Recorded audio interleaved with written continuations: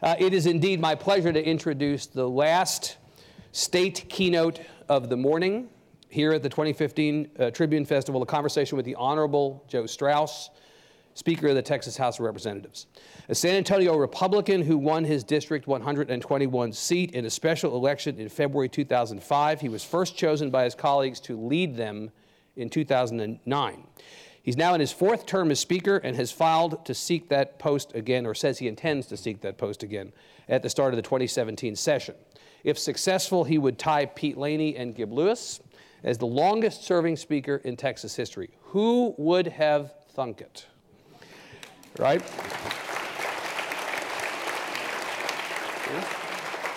First, of course, he has to win re-election to the House. That's how this works. And he's heavily favored to win, even though he has two announced opponents 5 months from primary day. Heavily favored to win. A native of San Antonio and a fifth-generation Texan, Speaker Straus has an undergraduate degree from Vanderbilt University. He has an insurance, investments, and executive benefits practice in his hometown. His entree into politics came more than 25 years ago when he worked in the administrations of Ronald Reagan and George H.W. Bush and managed Lamar Smith's first campaign for Congress. Please join me in welcoming Speaker Joe Straus. Thank you very much. Mr. Speaker. Good to be here with you all.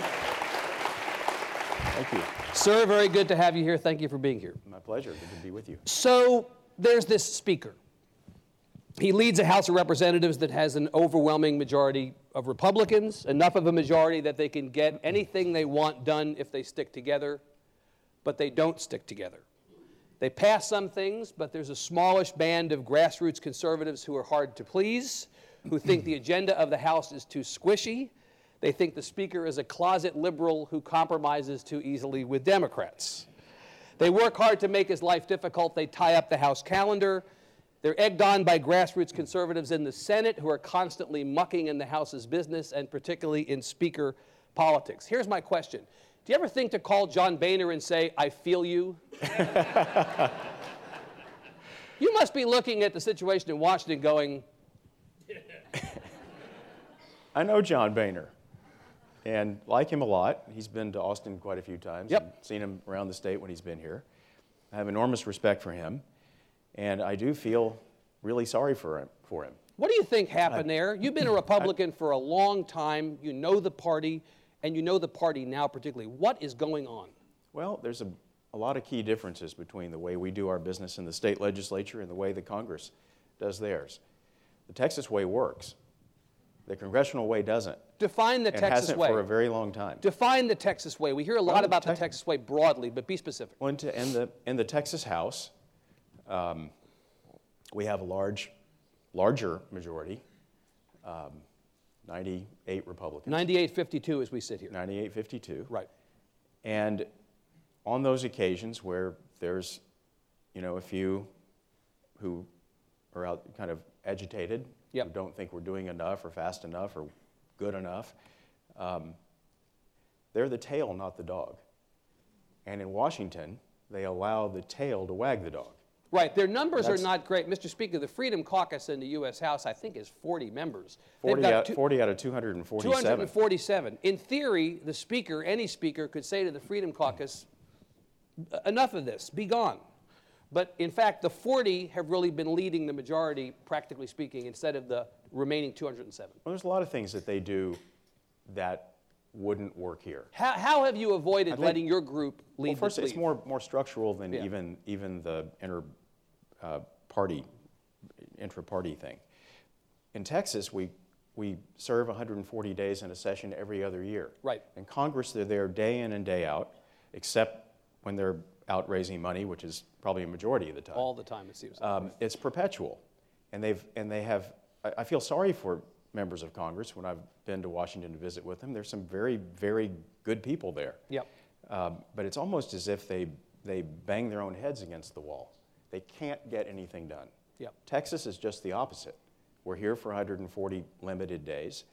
We have to pass a balanced budget. Right. In fact, it's the only thing you have to do is pass a balanced budget. And we're not divided by aisle here. You're not. We're not divided by aisle. And you see Republicans and Democrats physically sitting next to each other on the floor of the House. Right. invite everybody to the table. Do you think Republicans and Democrats get along better and work better in Texas than they do in Washington? Well, I know they do.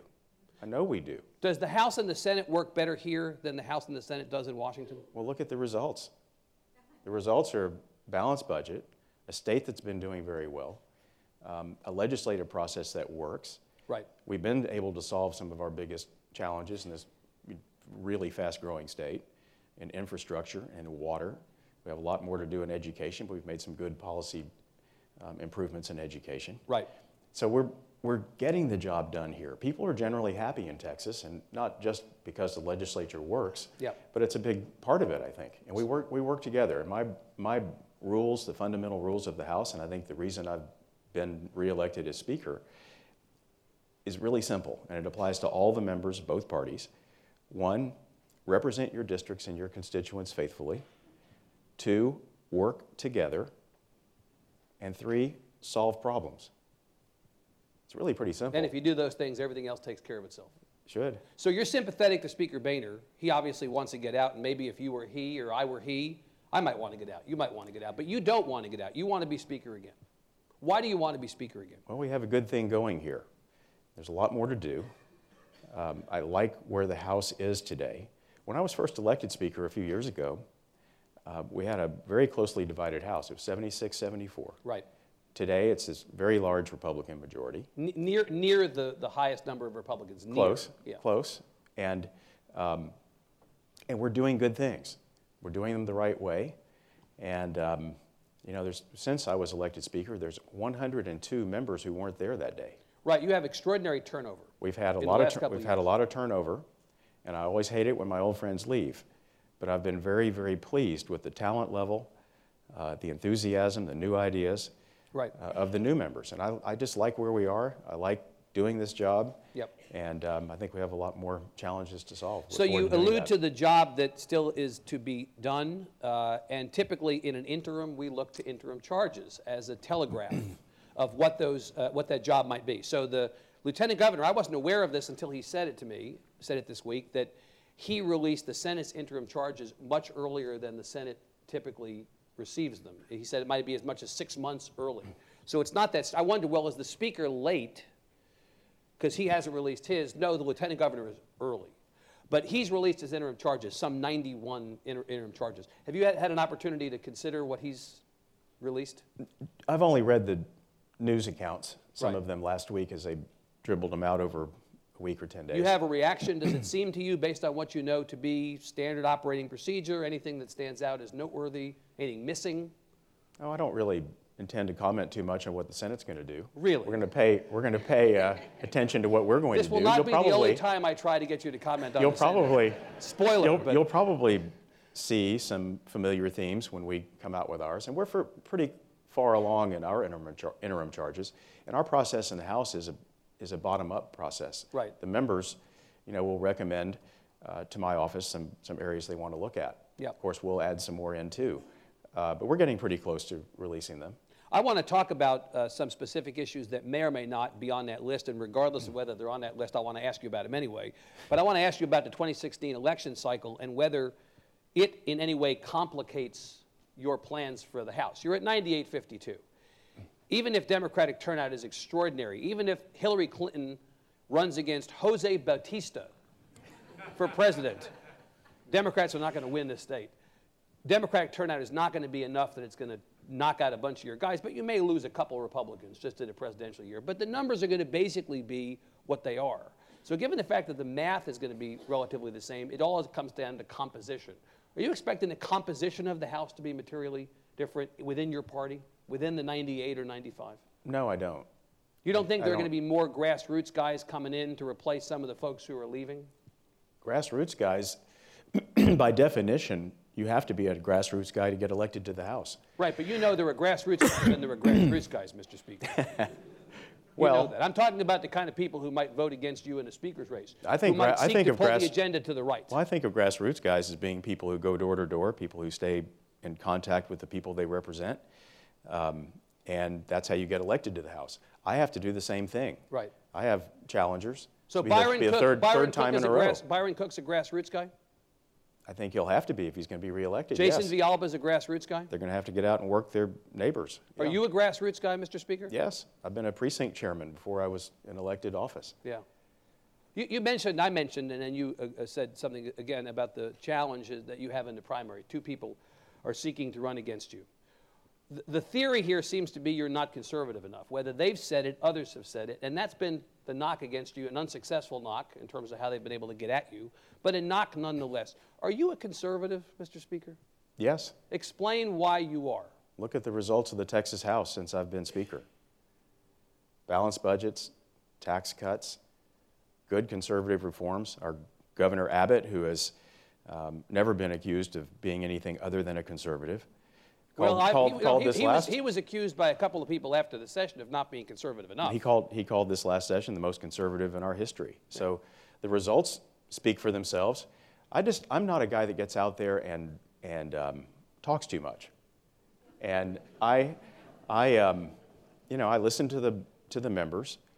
I have to have a pretty good sense of the pulse of where they are. Right. And I feel like we have a very good thing going in the House. We're not interested in labels, we're interested in results, but I don't think you could view the results of the Texas House in the last several sessions as anything other than conservative. I think even if you don't like to talk very much, you are self-reflective, so I'm sure you've considered this. What is it about you that they don't like? If you're conservative, as you say, what is it about you that they don't like? Well, I think that particular faction, and that small group of people out there, wants somebody they can control. They want somebody they can hand a list to and say, here's what you're going to do. Right. And I don't work that way. I work for the constituents in District 121. Yes. And I represent the confidence and the support of the members of the Texas House. So it's your independence. Not outside groups that seek to have control over an agenda. It's your independence that they have a problem with. Yeah. I've been around the Capitol as a journalist for more than 20 years. I've never seen the, quote, outside groups have as much of a seat at the table as they do now. What happened? How did this happen? Which outside groups? Everybody has a right to participate. But the folks you're talking about, who have become the loudest critics of House leadership, of you personally, these people, how'd they get in? How'd they get in the building? How did they become? Everybody has a right, Mr. Speaker, to participate. Mr. Speaker. But I think it's the obligation of those of us in public office to know the difference between those who are trying to control you, those who are trying to threaten you into seeing things their way, right, and those who are there to petition the government. And those who, I don't think that particular group, I think we're talking about the same one, they haven't done terribly well. You mean in terms of the one-loss record? Yeah. Both at the elections and also from a policy. They want control, and they don't have it, and they're not going to get it. And they're not going to get it if you're the Speaker. Let me, you're letting your hair down, Mr. Speaker. This is a new you. We've done this enough. This is a new you. Let me come at the question of the difference in the House from another angle. You're losing the chairman of public education. You're losing the chairman of appropriations to reduce both to retirement. You're losing the chairman of public health. You're losing the chairman of natural resources. You're losing the chairman of Defense and Veterans Affairs. She's running for another office. You're losing the longtime vice chairman of appropriations. These are consequential positions. So you're going to have to overturn the mulch of leadership at the committee level again. Can you talk about what that is likely to do to the next session? Well, first I would say that I don't want to lose my old friends who are leaving, but it's natural. It happens. It occurs every session. Right. It happened last session. We had a big turnover in committee leadership, major committees. And in fact, some of the, like Chairman Keffer, Chairman Ritter was the chair of natural resources. He retired. Chairman Keffer came in, did one tour. Now you're going to have a third chair of natural resources. So if I'm in the community of people who cares about water policy, should I go, it's like different people every time? I'm nervous, no stability. What about that? No, I don't think, I think you can also look back at certain chairmanships over time since I've served as Speaker where it didn't take a retirement for there to be a moving around of people. Indeed, you changed some people last time. I think, I kind of, how do I put this without getting myself in more trouble? Oh, get in trouble. About, come on, go ahead. Say it however you want. I kind of like the idea of not letting the lobby know in advance who's going to be where. Right? How about journalists? Y'all are on your own. Here's the thing. Everybody who's a lobbyist, get the hell out. We're going to talk about this, and then he'll tell me what's up. So you're not going to tell me. Okay.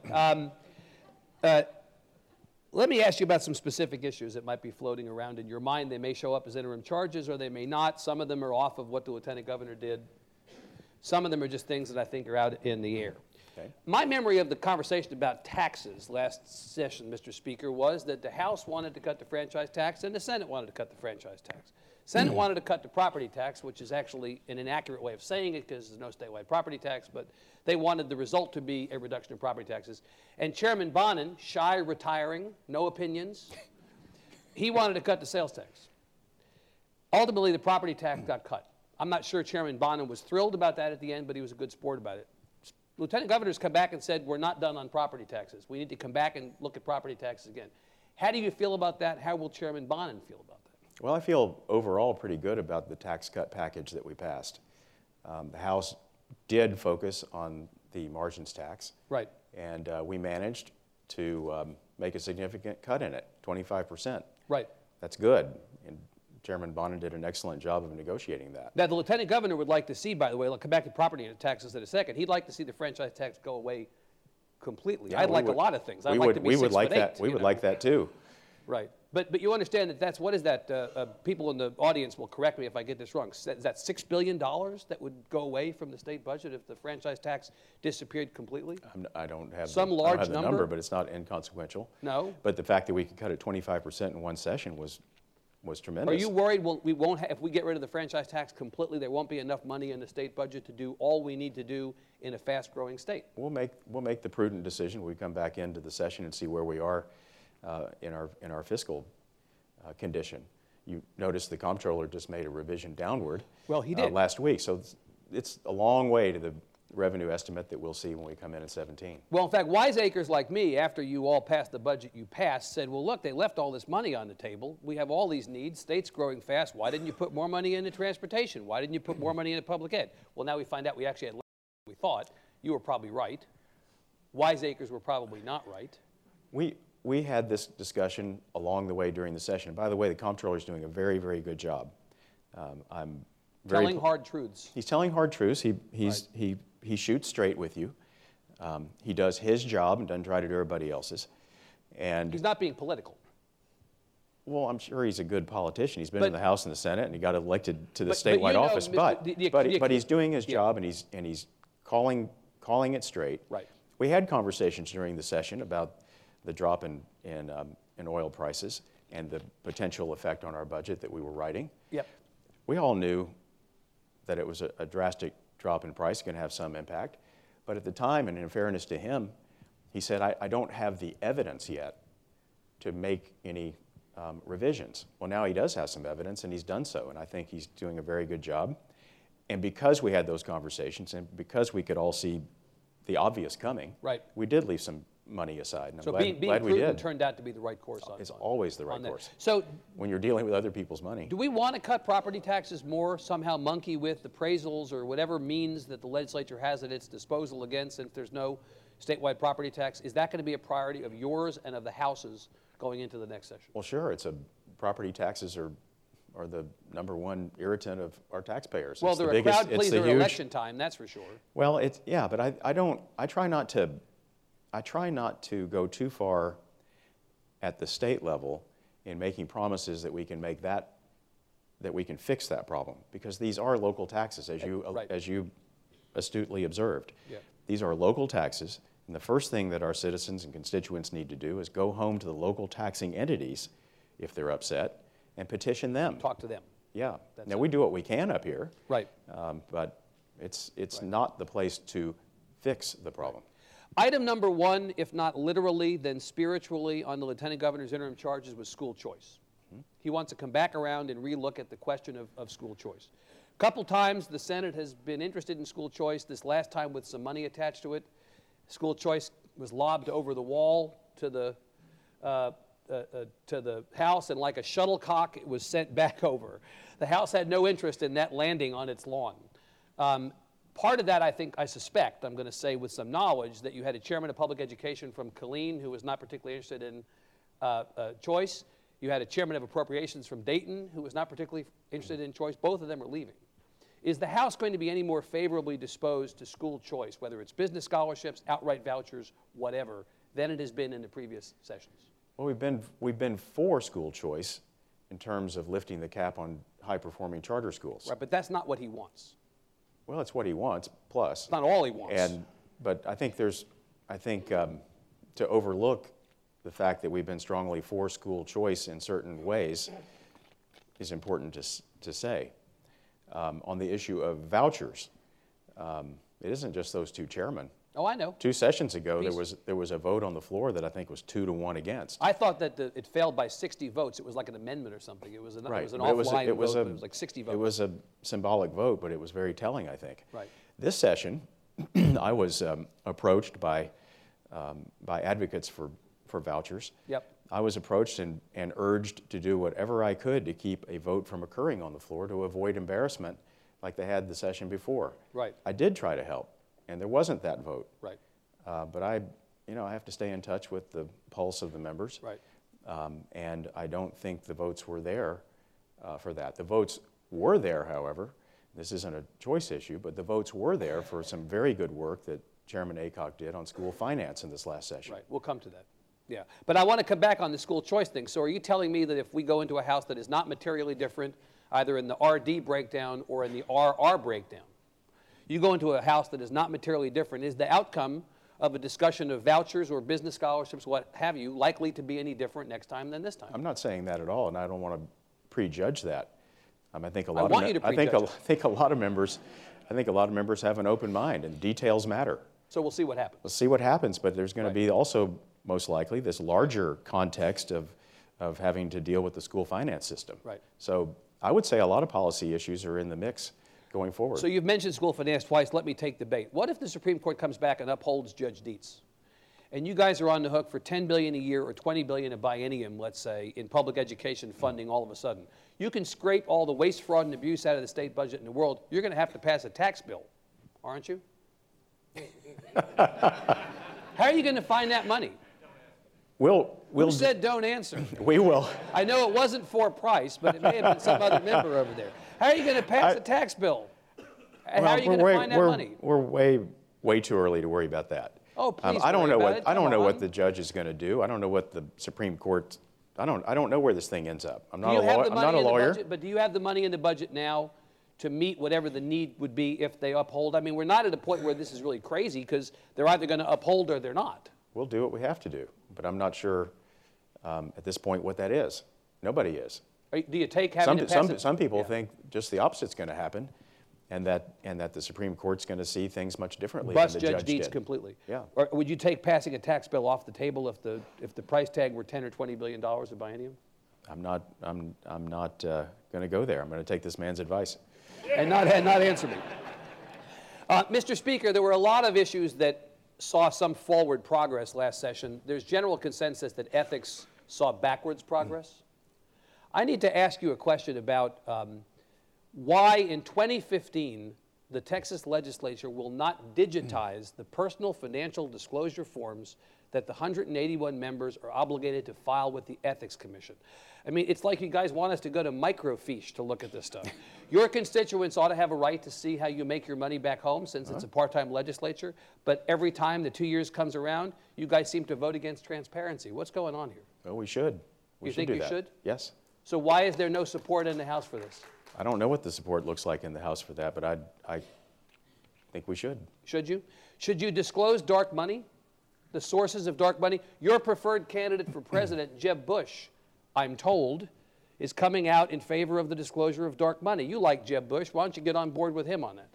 I'm on board with him. On board with him for the race or for dark money? Well, I don't know what he said about that, but I'm not a campaign finance expert. But my fundamental belief is that a better system than what we have is for there to be unlimited contributions and immediate disclosure of them. Right, and that would be direct contributions and also contributions to these outside groups? Anything that's involved in trying to impact an election, right, that's political. I think there ought to be unlimited contributions, immediate and full disclosure. So, Mr. Speaker, let the people decide whether they're being manipulated or who's trying to do it or whatever. I hear that and I say, Joe Straus has now come out for the disclosure of dark money. Am I wrong? I've always had this view. Okay, good. But it's more complicated than that, I will admit. Yeah. And all these machinations that happen in Washington to try to get money out of politics and these limits and all this stuff doesn't work. You're never going to get money out of politics. But as long as you disclose, peace. I'm fine with no limits and full disclosure. That's my personal view. I don't know how others feel about it. On the Lieutenant Governor's list of interim charges is to relook at economic incentives. I remembered back, I confirmed with him last night that back during the campaign for Lieutenant Governor, his position on economic incentives, the enterprise fund and other funds that were used to attract businesses to the state, Governor Perry's favorite activity in those last few years. He was good at it, too. He was very good at it. His position was on economic incentives, end them, don't mend them. Maybe they're off the rails a little bit in terms of what we're expecting and asking of people and all that. Rather than fixing them, get rid of them. Hell, Wendy Davis wasn't for getting rid of them. The Lieutenant Governor was for getting rid of them. We didn't get rid of them. I talked to Elon Musk of Tesla and SpaceX earlier this year about the facility he located in Brownsville. He's got all the money in the world, right? Why would he need a pittance from the state? He said, had Texas not given me an incentive, we would not have come. We need skin in the game from the state. The CEO of Toyota a couple weeks ago said to me, we're doing this deal in Plano. We got an economic incentive. No economic incentive, we wouldn't have come. We need skin in the game. Lieutenant Governor told me yesterday, get rid of economic incentives. Where are you on this? I'm with the CEOs. I want them to keep coming here. But I think, in fairness, and I would give a lot of credit to Angie Chin-Button and the members of her committee, we've added some transparency to our economic incentive programs that we do have. And we ended the Emerging Technology Fund. You did. Because it had some problems, and I think that was the appropriate thing to do. But you still think these kind of funds matter and that the incentives matter? I think we should have the best, most useful, most impactful incentive programs that we can have. Yep. It doesn't mean we have to throw gobs of money at it, but we better be as sharp as the next best state in attracting business and jobs to Texas. So to those who might say grassroots conservatives in the Texas Senate, thinking of at least one very specifically, this is corporate welfare. Why is the state engaged in corporate welfare? What do you say? I get that argument, and I'm not defending the enterprise fund. Right. What I am saying is that we can't just say, well, we're not going to be in the business of trying to attract companies and jobs here. Right. We got to find the best way to do it, and if it's not the enterprise fund, let's replace it with something else. Something else that would do the same trick. Right. Right. Mr. Speaker, let me ask you about guns. Slightly less controversial than economic incentives in some quarters. I don't think they would work as a way to attract an incentive business. to bring people here. In fact, some suggest that open carry will ultimately have the opposite effect, but we'll come back to that in a second. So I doubt that. I looked back on the day that the Oregon shooting occurred, the college campus in Oregon. It was the 275th calendar day of the year. It was the 294th mass shooting of the year. Mass shooting defined as 3 victims or more. 30,000 odd gun deaths in this country a year. On January 1st, we are looking to be the state with the largest big cities in the country with open carry. In the other states that have passed open carry, the big cities all had a legislative opt-out, which we chose not to give our big cities. So Houston, Dallas, San Antonio, Austin will be the biggest cities in the country with open carry.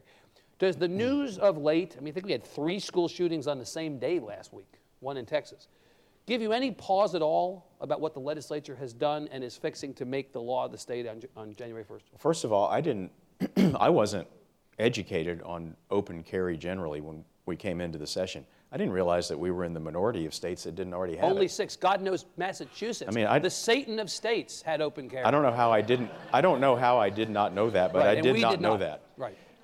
So I think the consequences of passing that bill are probably Do we have a gun problem in this country? Do we have a gun problem in this state? Are there things that even in a Second Amendment state piece that we should be doing to address any of this at all? Yeah, we have a crime and a mental health problem. And on the mental health side, one area that I can tell you to expect in our interim charges is going to include more of a focus on mental health. And we did some very good work, and for Price is here. Yes. Representative Price here with other members, did a very, very good job of making mental health a very serious priority in the House. More money in each of the last two sessions. A lot more money, and but more than just money, I think we need to look at processes and look at not chopping up mental health into various areas and try to have a more holistic view of what needs to be done. It's going to be it from that end. Very much so, yes. Okay. Let me ask you about campus carry. Here we are on a college campus. I said to the Lieutenant Governor last night that I had seen a petition that had 300 UT faculty members' names on it, including some big names you'd recognize, objecting to the fact that there were going to be guns in their classrooms. I was corrected last night. It's actually more than 700 UT faculty members. They say people who want campus carry say they have a right to have a gun on campus because they want to protect themselves. The faculty members say, we want to protect ourselves. That's why we don't want guns in our classroom. What is your message to faculty here, faculty in your hometown of San Antonio, faculty everywhere, and others on campuses who think that this is going to make it more dangerous and not less dangerous? My message would be for them to go talk to the president of their campus, to whom we gave a lot of authority and flexibility to design a program that will work for their individual school. Right, but the problem, Mr. Speaker, is it's not that they don't want guns in certain areas. They want guns in their own classrooms. I had a faculty member write me and say, is it okay, do you know if it's okay? Of course, I don't know the answer to this. Is it okay if I tell my class, rather than meeting on campus, we're going to meet in the common room of my apartment complex so that I don't have to have a gun in the, I mean, of course, that's not literally the case, open carry, fine. But the point on this is that there's anxiety enough it's risen to a fever pitch. The Lieutenant Governor said last night, and I asked him about this, I said, like county clerks who don't want to issue same-sex marriage licenses, follow the law or quit, should the position to these faculty members be follow the law or quit? He said yes. Do you think that should be the position? No, follow the law or quit? No, I think they ought to use their influence with their campus president and try to design a plan within the law that works. And John Sharp said during the debate of this bill that A&M and schools weren't prohibited from having guns on campus before this law passed. Right. John Sharp said at A&M, we love guns. It works great. Bring them on. Yeah. Other campuses will probably feel the same way. Some will want some restrictions, and some will want more restrictions than others. Let's see what the plans under this flexible regime look like. Mr. Speaker, I am mystified at the fact, surprised at the fact that the campus carry law is set to take effect on August 1st, 2016, to the day, the 50th anniversary of the Charles Whitman shooting on this campus. I keep thinking that had to be a deliberate decision, and if it's not a deliberate decision, how are the optics of that missed? Do you know if that was a conversation in the building? Well, I don't know that we ever look at a certain date that a law becomes effective and look what happened at that day in history. So it's just. I did read the paper this morning and noticed that today is the anniversary of the San Francisco earthquake. Well, that's true. And Al Capone went to prison on this day. Right. In the past, but I mean things. I think campus carry opponents may be a little less concerned about that anniversary than. All right. Well, let me keep moving. Lieutenant Governor put in his interim charges more study of religious liberty. Legislature passed a pastor protection bill anticipating the same-sex marriage ruling of the Supreme Court last session. He believes there's more to be done in the area of religious liberty. Do you? Well, if a member comes to me with some evidence of an infringement on religious liberty, we'd take a look. Are you aware of any infringements that need to be uninfringed? No one's brought anything to me. Nobody's brought anything to me lately. Yeah. But you talked about the Pastor Protection Act. That was an example of working a bill dealing with religious liberty in the right way. It was a collaborative process, and people were thoughtful and deliberate in working through it, and it ended up passing overwhelmingly. Right. So you're not saying there shouldn't be work done in this issue further, but you're not aware of any pressing need I'm saying that we would certainly keep an open mind to whatever right. Somebody wants to talk about in terms of infringement of somebody's religious liberties. It's very important to protect people's right to worship, right, and their freedom of religion. Mr. Speaker, there are people who believe that the conversation actually has two sides to it, that we ought to be respecting and protecting the concerns and rights of people of faith, but that there ought to be some limit along the continuum about how much faith is in our politics and how much discussion of faith or how much faith drives our politics. We at the Tribune did a series of interviews with legislators that became a documentary posted last week called God and Governing, in which we explored this. We did not have an opportunity to sit down with you and ask you about whether we've gone a little far in introducing conversations about faith into politics or whether we're exactly where we ought to be.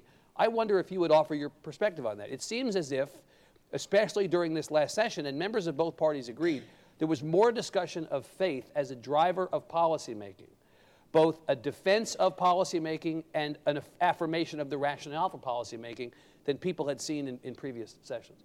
What do you think about this topic? Well, I think discussions of faith in the public arena are appropriate. You need to be careful when you're passing legislation as a result, so that you're not trampling on somebody else's rights. Right. But I think the discussion is certainly appropriate and good. What would qualify on trampling on somebody else's rights? Well, the Pastor Protection Act is one that didn't. Well, the Pastor Protection Act sought to be the Pastor Protection Act sought to ensure that people's rights were not trampled on. It was an affirmative. Yeah, but can you give me an example of something that might happen in the Capitol where you would think this might be going too far in the direction of trampling on somebody's rights? No, but if somebody does want to go too far, I'm sure through a deliberative process we would make that determination. You have to be very careful when you're talking about religious liberty, and a lot of, there's going to be a lot of arguments on various sides of these sometimes emotional, always heartfelt issues. So just be careful. Treat each other with respect and dignity. I liked what the Pope said in his joint address to Congress. Would the Pope get through a primary here in Texas? Well, which one? I think he'd get through a Democratic primary. He talked about the Golden Rule. Yeah. And people in that joint session that day seemed to be paying attention to it. Didn't last long. During our series of interviews, a couple of different members alluded to, but the Lieutenant Governor said directly, this is a Christian nation, in talking about why it was important for conversations about faith to be part of our political and policy-making apparatus. This is a Christian nation. Do you agree with that? Well, I think the Christian religion has certainly had great influence in this nation and continues to today. I think it's pretty clear in our Constitution that there is not the establishment of one religion. Right. What about a Christian state? Is this a Christian state? It's a majority. It's inhabited by a majority of Christians. Right, but for those who are not in the majority, if people believe, as the Lieutenant Governor said last night, and he is hardly the only one, this is a Christian state, and that should be a frame around much of the work that we do and a defense of the decision to introduce conversations about faith into policymaking. What happens to those people who are not Christian? Mr. Speaker, you're a Jew. I'm a Jew. Does it make you uncomfortable at all when you hear discussions of this being a Christian state? In fact, somebody has said a couple of years ago on the State Republican Executive Committee, this is a Christian state, we should have a Christian speaker. That was directed specifically at you. Do you feel in any way, as a Jew, put off by conversations that frame this as a Christian state or a Christian nation? Well, one person at a convention saying something stupid resulted in I think an election was 150 to 0. But I'm trying. This is where you not wanting to talk is going to be a problem for me. But I want you to reflect on whether you feel like we have is the calibration of this a problem or not? It isn't if people are careful and they do what the Pope said. That's respect the Golden Rule. Treat other people as you would want to be treated. So if somebody has an issue with having a Jewish speaker that transcends all religions. Anybody of any faith should feel comfortable in the policymaking process that this is their state and that they have every opportunity to have their... As long as we're faithful to the United States Constitution. That's the way it's going to be. That is your guide, the Constitution.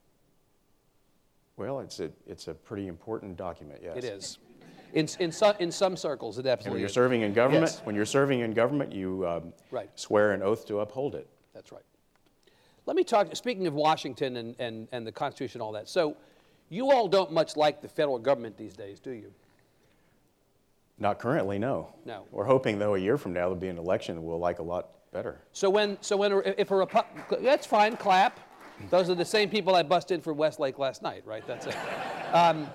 So should a Republican, Jeb Bush or any other Republican, be elected president, you're suddenly going to bear hug Washington? I would predict a much, much, much better relationship, yes. Are you going to let Washington have any more of a conversation with you about stuff here if a Republican's in the White House than you do now? I think we would be on the same page. I think discussions would be welcome.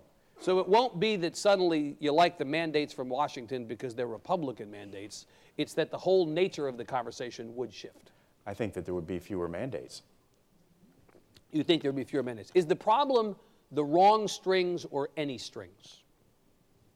I think the problem is too much top-down management. Too much top-down. Yeah, and I think a Republican president would want to reverse that. They'd want to empower the states to be better players. Yeah. Conveniently, I didn't plan this, but conveniently, Nelda Martinez, the mayor of Corpus Christi, is sitting in the front row. Please look directly at Mayor Martinez and tell her why, when the feds mandate to the states, that's bad, but when the state mandates to the cities, that's okay.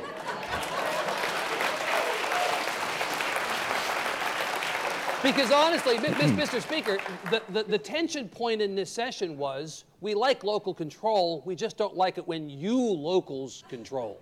Well, I'll let the mayor speak for herself. No. She's So whether it was bag bans or fracking bans or whatever else, there did seem to be an effort on the part of the legislature to say to cities, we're going to tell you what to do. And it seemed to me weird, given the fact that you hate it when the feds tell you what to do. Can you help me understand that? I think the fracking ban's a very good example of how to manage through a difficult issue that does relate to city, local, municipal government.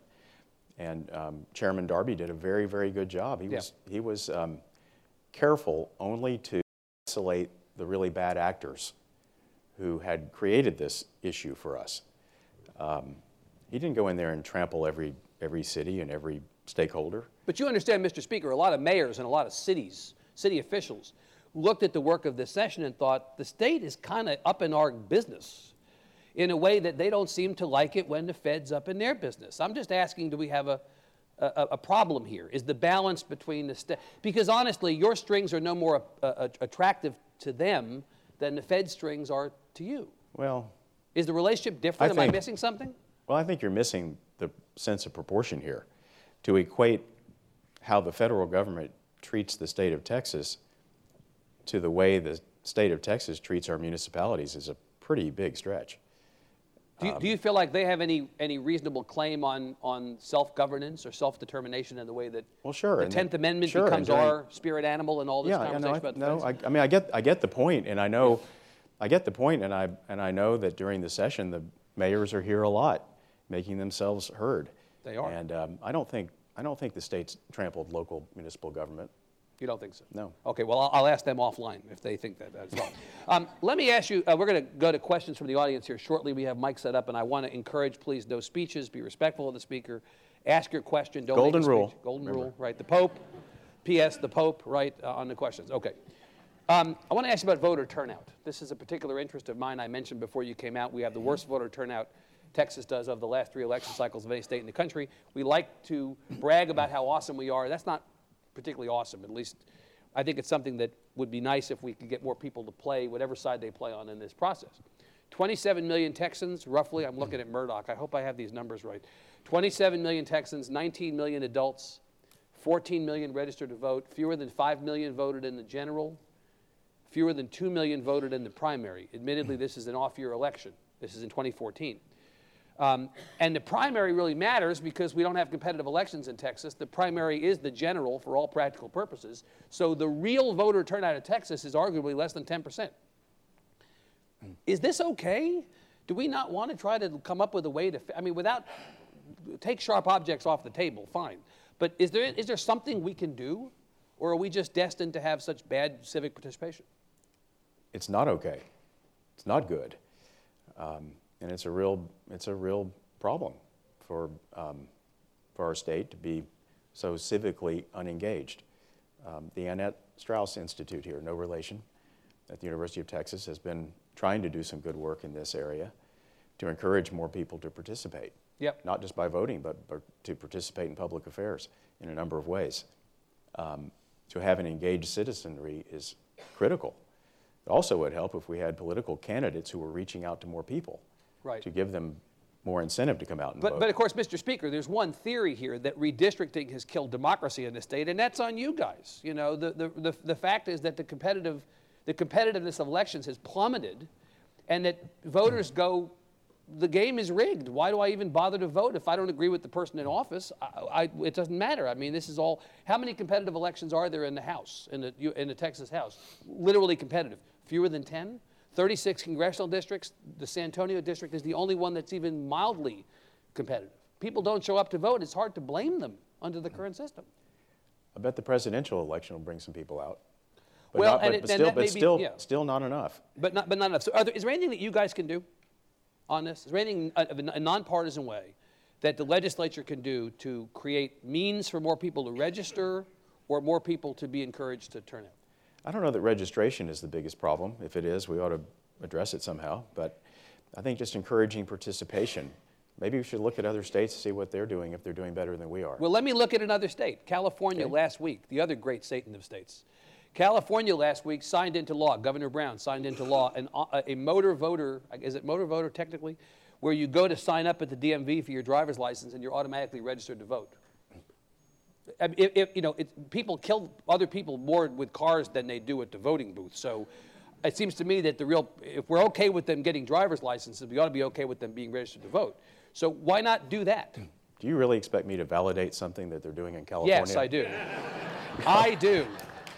No. No, I mean, in all sincerity, Speaker, what about that? What about something like that? What about online voter registration? We ought to look at it. I don't know. I'm not educated on it. You don't have a point of view. What I think is more of a challenge is getting people who are registered to be motivated to come express their opinion at the polls, and especially in our primaries. Yep. I think the biggest problem is the one that you hit on, that 3 times as many people vote in November as they do in the primary. Right. Smaller turnout tends to be more base turnout, and so the edges of the parties tend to have a disproportionate influence on the outcome of those elections. Please line up. I'm going to ask one more question for the Speaker, and then we'll be happy to bring you into the conversation. You're a Jeb Bush guy, unabashedly. How's that going? Well, I'm proud of him. I was asked by Brian Sweeney in an interview last November, almost a year ago. Never heard of him. If I was going to vote, if I was going to support Jeb if he runs, I said absolutely, not even a question for me. Right. That was 6 months or more before he announced. Right. We've been friends a long, long time. Yeah. I have a lot of respect for his record as governor of California. I've been around him some. Florida. It's okay. Maybe no California. That was We'll edit that out in post. That was President Reagan, I was thinking of. Yeah. And he reminds me a lot of Reagan in many ways. He's very optimistic. Yeah. He's very positive. He wants to build up this country. He wants to get us moving again. He wants pro-growth policies, very much like Reagan did. Look at some of the policy proposals he's put forward. But it's not even a question for me. We're friends. I'm loyal to my friends. Right. And I think it's really early in terms of where people are going to be when they start voting. Well, but it does matter in this respect. You're a Republican. You want a Republican to win so that all those nasty mandates go away, right, in 2017. He would help with that. He is not catching on, at least as of this point. Can you give us your theory of the race? What's going on here in your party?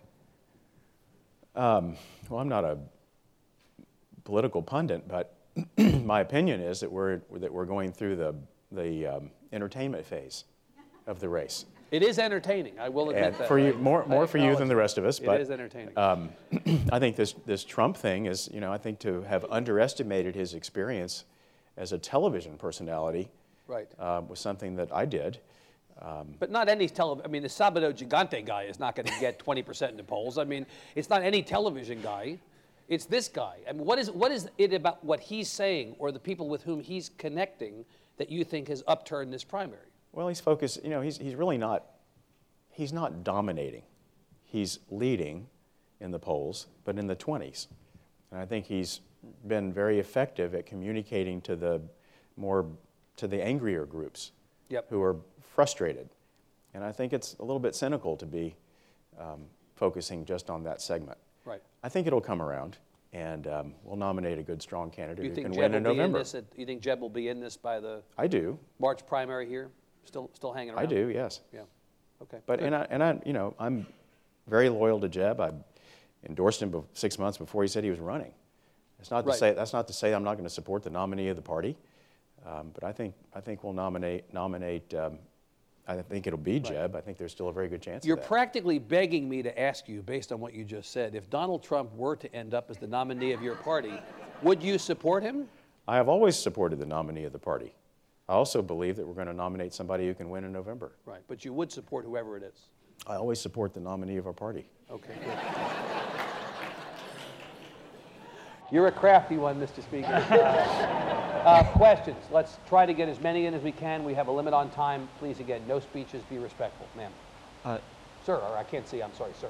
No worries. Under that hat, I can't tell. Hello. Yes. Good day, Mr. Speaker. My name is Anthony DeVera. I'm with the Accent News with Austin Community College. Yes, sir. Today you spoke about the short time limit that the legislature has in each session, as well as voter turnout. In terms of the practice of ghost voting in the legislature, is there more value in the expediency of a call for a vote in the legislature over the presence of the representatives being able there to vote themselves? A bit of a down in the weed process. Yeah. Question, but well, let's see if we can address we addressed the issue of members having their designated desk mate or whoever voting for them a few sessions ago, and I don't think it's a problem the way we do things. There's a process for it. We vote thousands of times, and there's not a lot of notice given like there is in Congress for members to walk over from the office building or whatever to vote. We vote literally thousands and thousands of times during a session. If a member has a problem with somebody who voted for them, who they gave permission to vote for them, there's ways to correct that. Okay. Sir. Mr. Speaker, yes. Data has shown that when men and women have access to contraceptives and sex education, that we reduce STIs, teen pregnancy, and most importantly, abortions. Is there anything that the state is looking forward into doing, pursuing these types of holistic sex education? I'm not sure what is currently on the It's agenda. abstinence or abstinence plus as it stands, and it hasn't worked. Well, there was a big fight over abstinence funds during the session. I believe Representative Spitzer was in the middle of a very entertaining conversation that happened on the floor. Look, the speaker's question, I'm going to take... I had to stop that conversation, as I recall, yes. I'm going to frame the speaker's question. So you're you are pro-life or pro-choice? I'm pro-life. You're pro-life. Mr. Speaker, one way to reduce... Most people are. One way to reduce abortions is to limit the number of unwanted pregnancies, and one way to limit unwanted pregnancies is to provide access to sex education and contraception. Do you believe that should be part of the toolkit in terms of reducing abortion? I don't have a problem with careful sex education, provided parents are brought into the discussion too. Okay. Ma'am. Hi. My name is Caitlin Fortner. I'm a student at the University of Texas at Dallas. Yep. In my government class, we just started learning about the Evanwell v. Abbott case. And I'm curious as to how you think, if the state were able to district based on registered voters or eligible voters, how that would change the makeup and climate of the Texas legislature. I hate to say I have no idea, but I have no idea. I don't know. I'm not a lawyer. So I really can't answer that question. I'm sorry. Okay. Ma'am. Hi, Mr. Speaker. I'm a young Republican, so I'm happy to talk offline about how to increase voter turnout there. But my question for you, I really appreciated the seriousness that the legislature dealt with the marijuana oil for epilepsy, and I wondered if y'all in 2017 might take the criminal penalties for marijuana as seriously as that medical issue. This is a big conversation around the country, as you know. Yes. Other states. What should we be doing on this?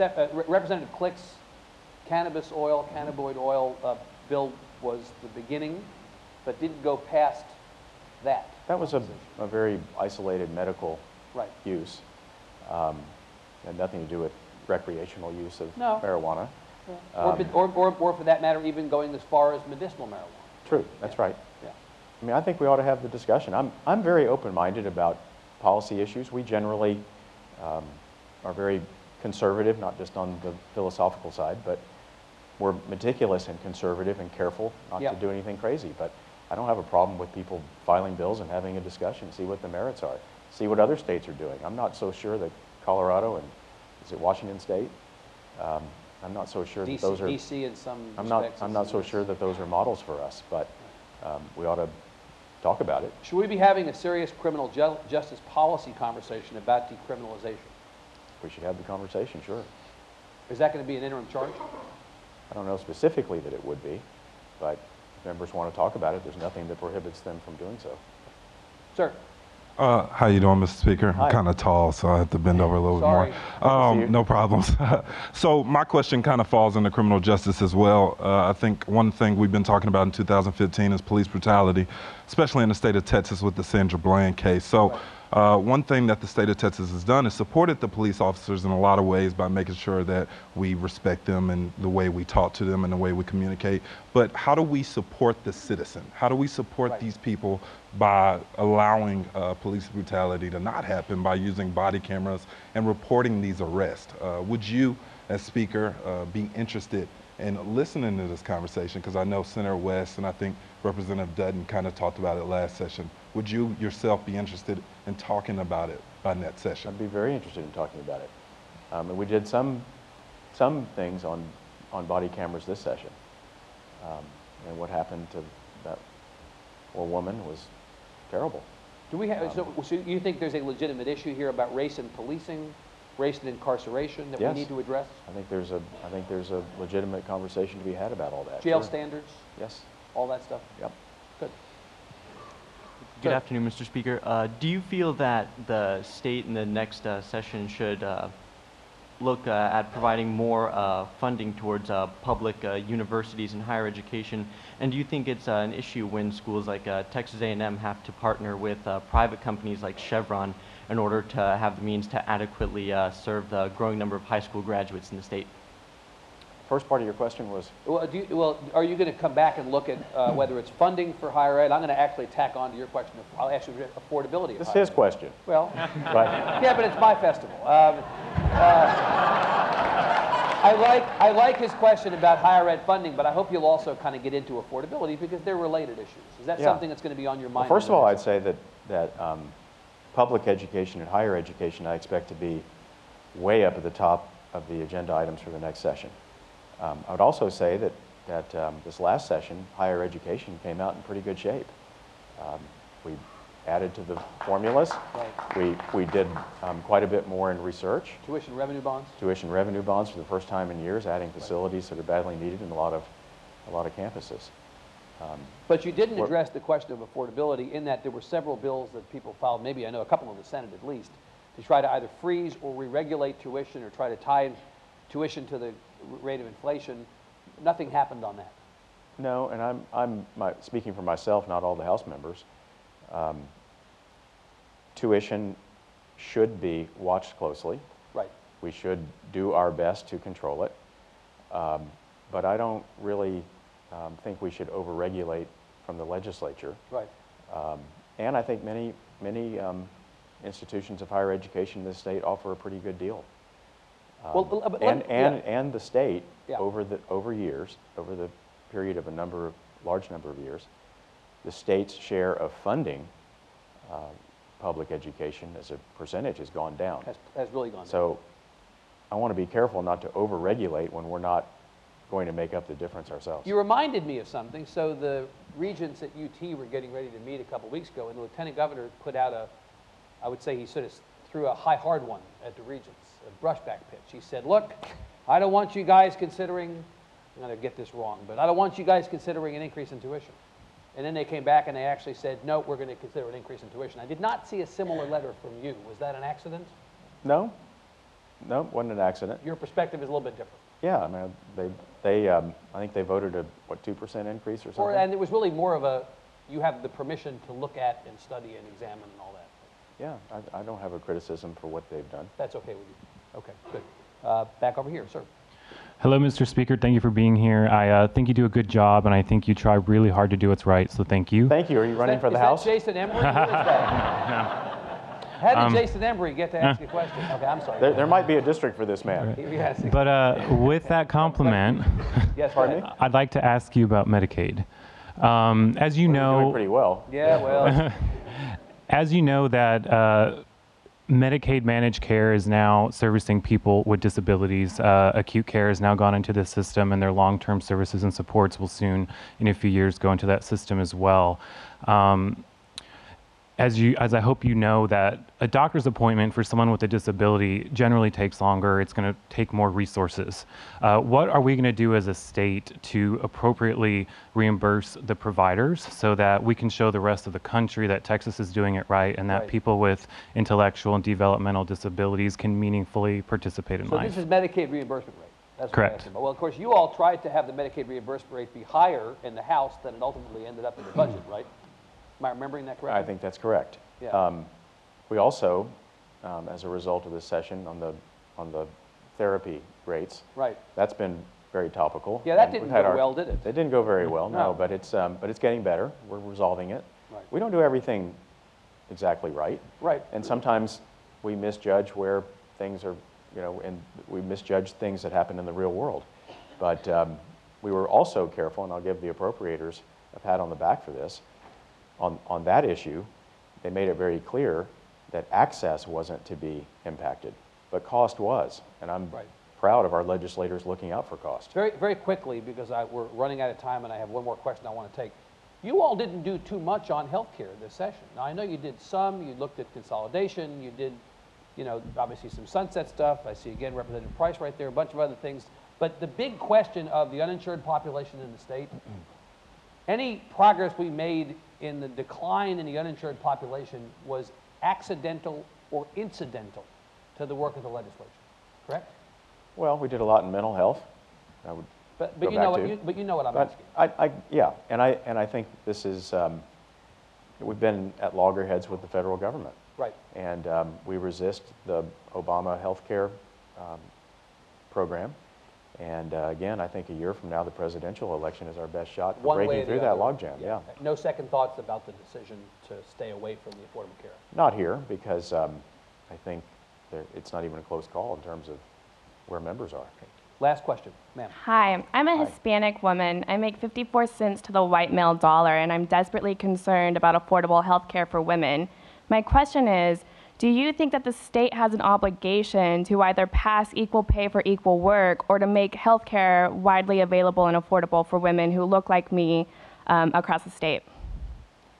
I believe we're going to end strong, apparently. Yes, we are. Yeah. Well, I believe that the equal pay for equal work, I think, is in the federal law, and in terms of health care for women who need help. It's been a major focus of the legislature in the last couple of sessions to make sure that we're funding for that, and we've added to the budget quite considerably. Any more you can do? Well, if there's more that we need to do, we should. Women's health care is very important to me, and it's important. It's a critically important issue for the state of Texas. So sure, we ought to do more if we need to. Okay. Mr. Speaker, I'm glad we did this. It was fun. Well, that's one of us. That's one of us. Thank you. Well, the good news for you is it's over. Please give Speaker Joe Straus a hand. Thank you all. Thank you very much. Speaker, thank you. Great. Very well. Thank you. Let me encourage you all to head out to the South Mall in the shadow of the tower. We have food trucks out there. Enjoy your lunch, and we'll see you back at 1:45 here or elsewhere. Thank you so much.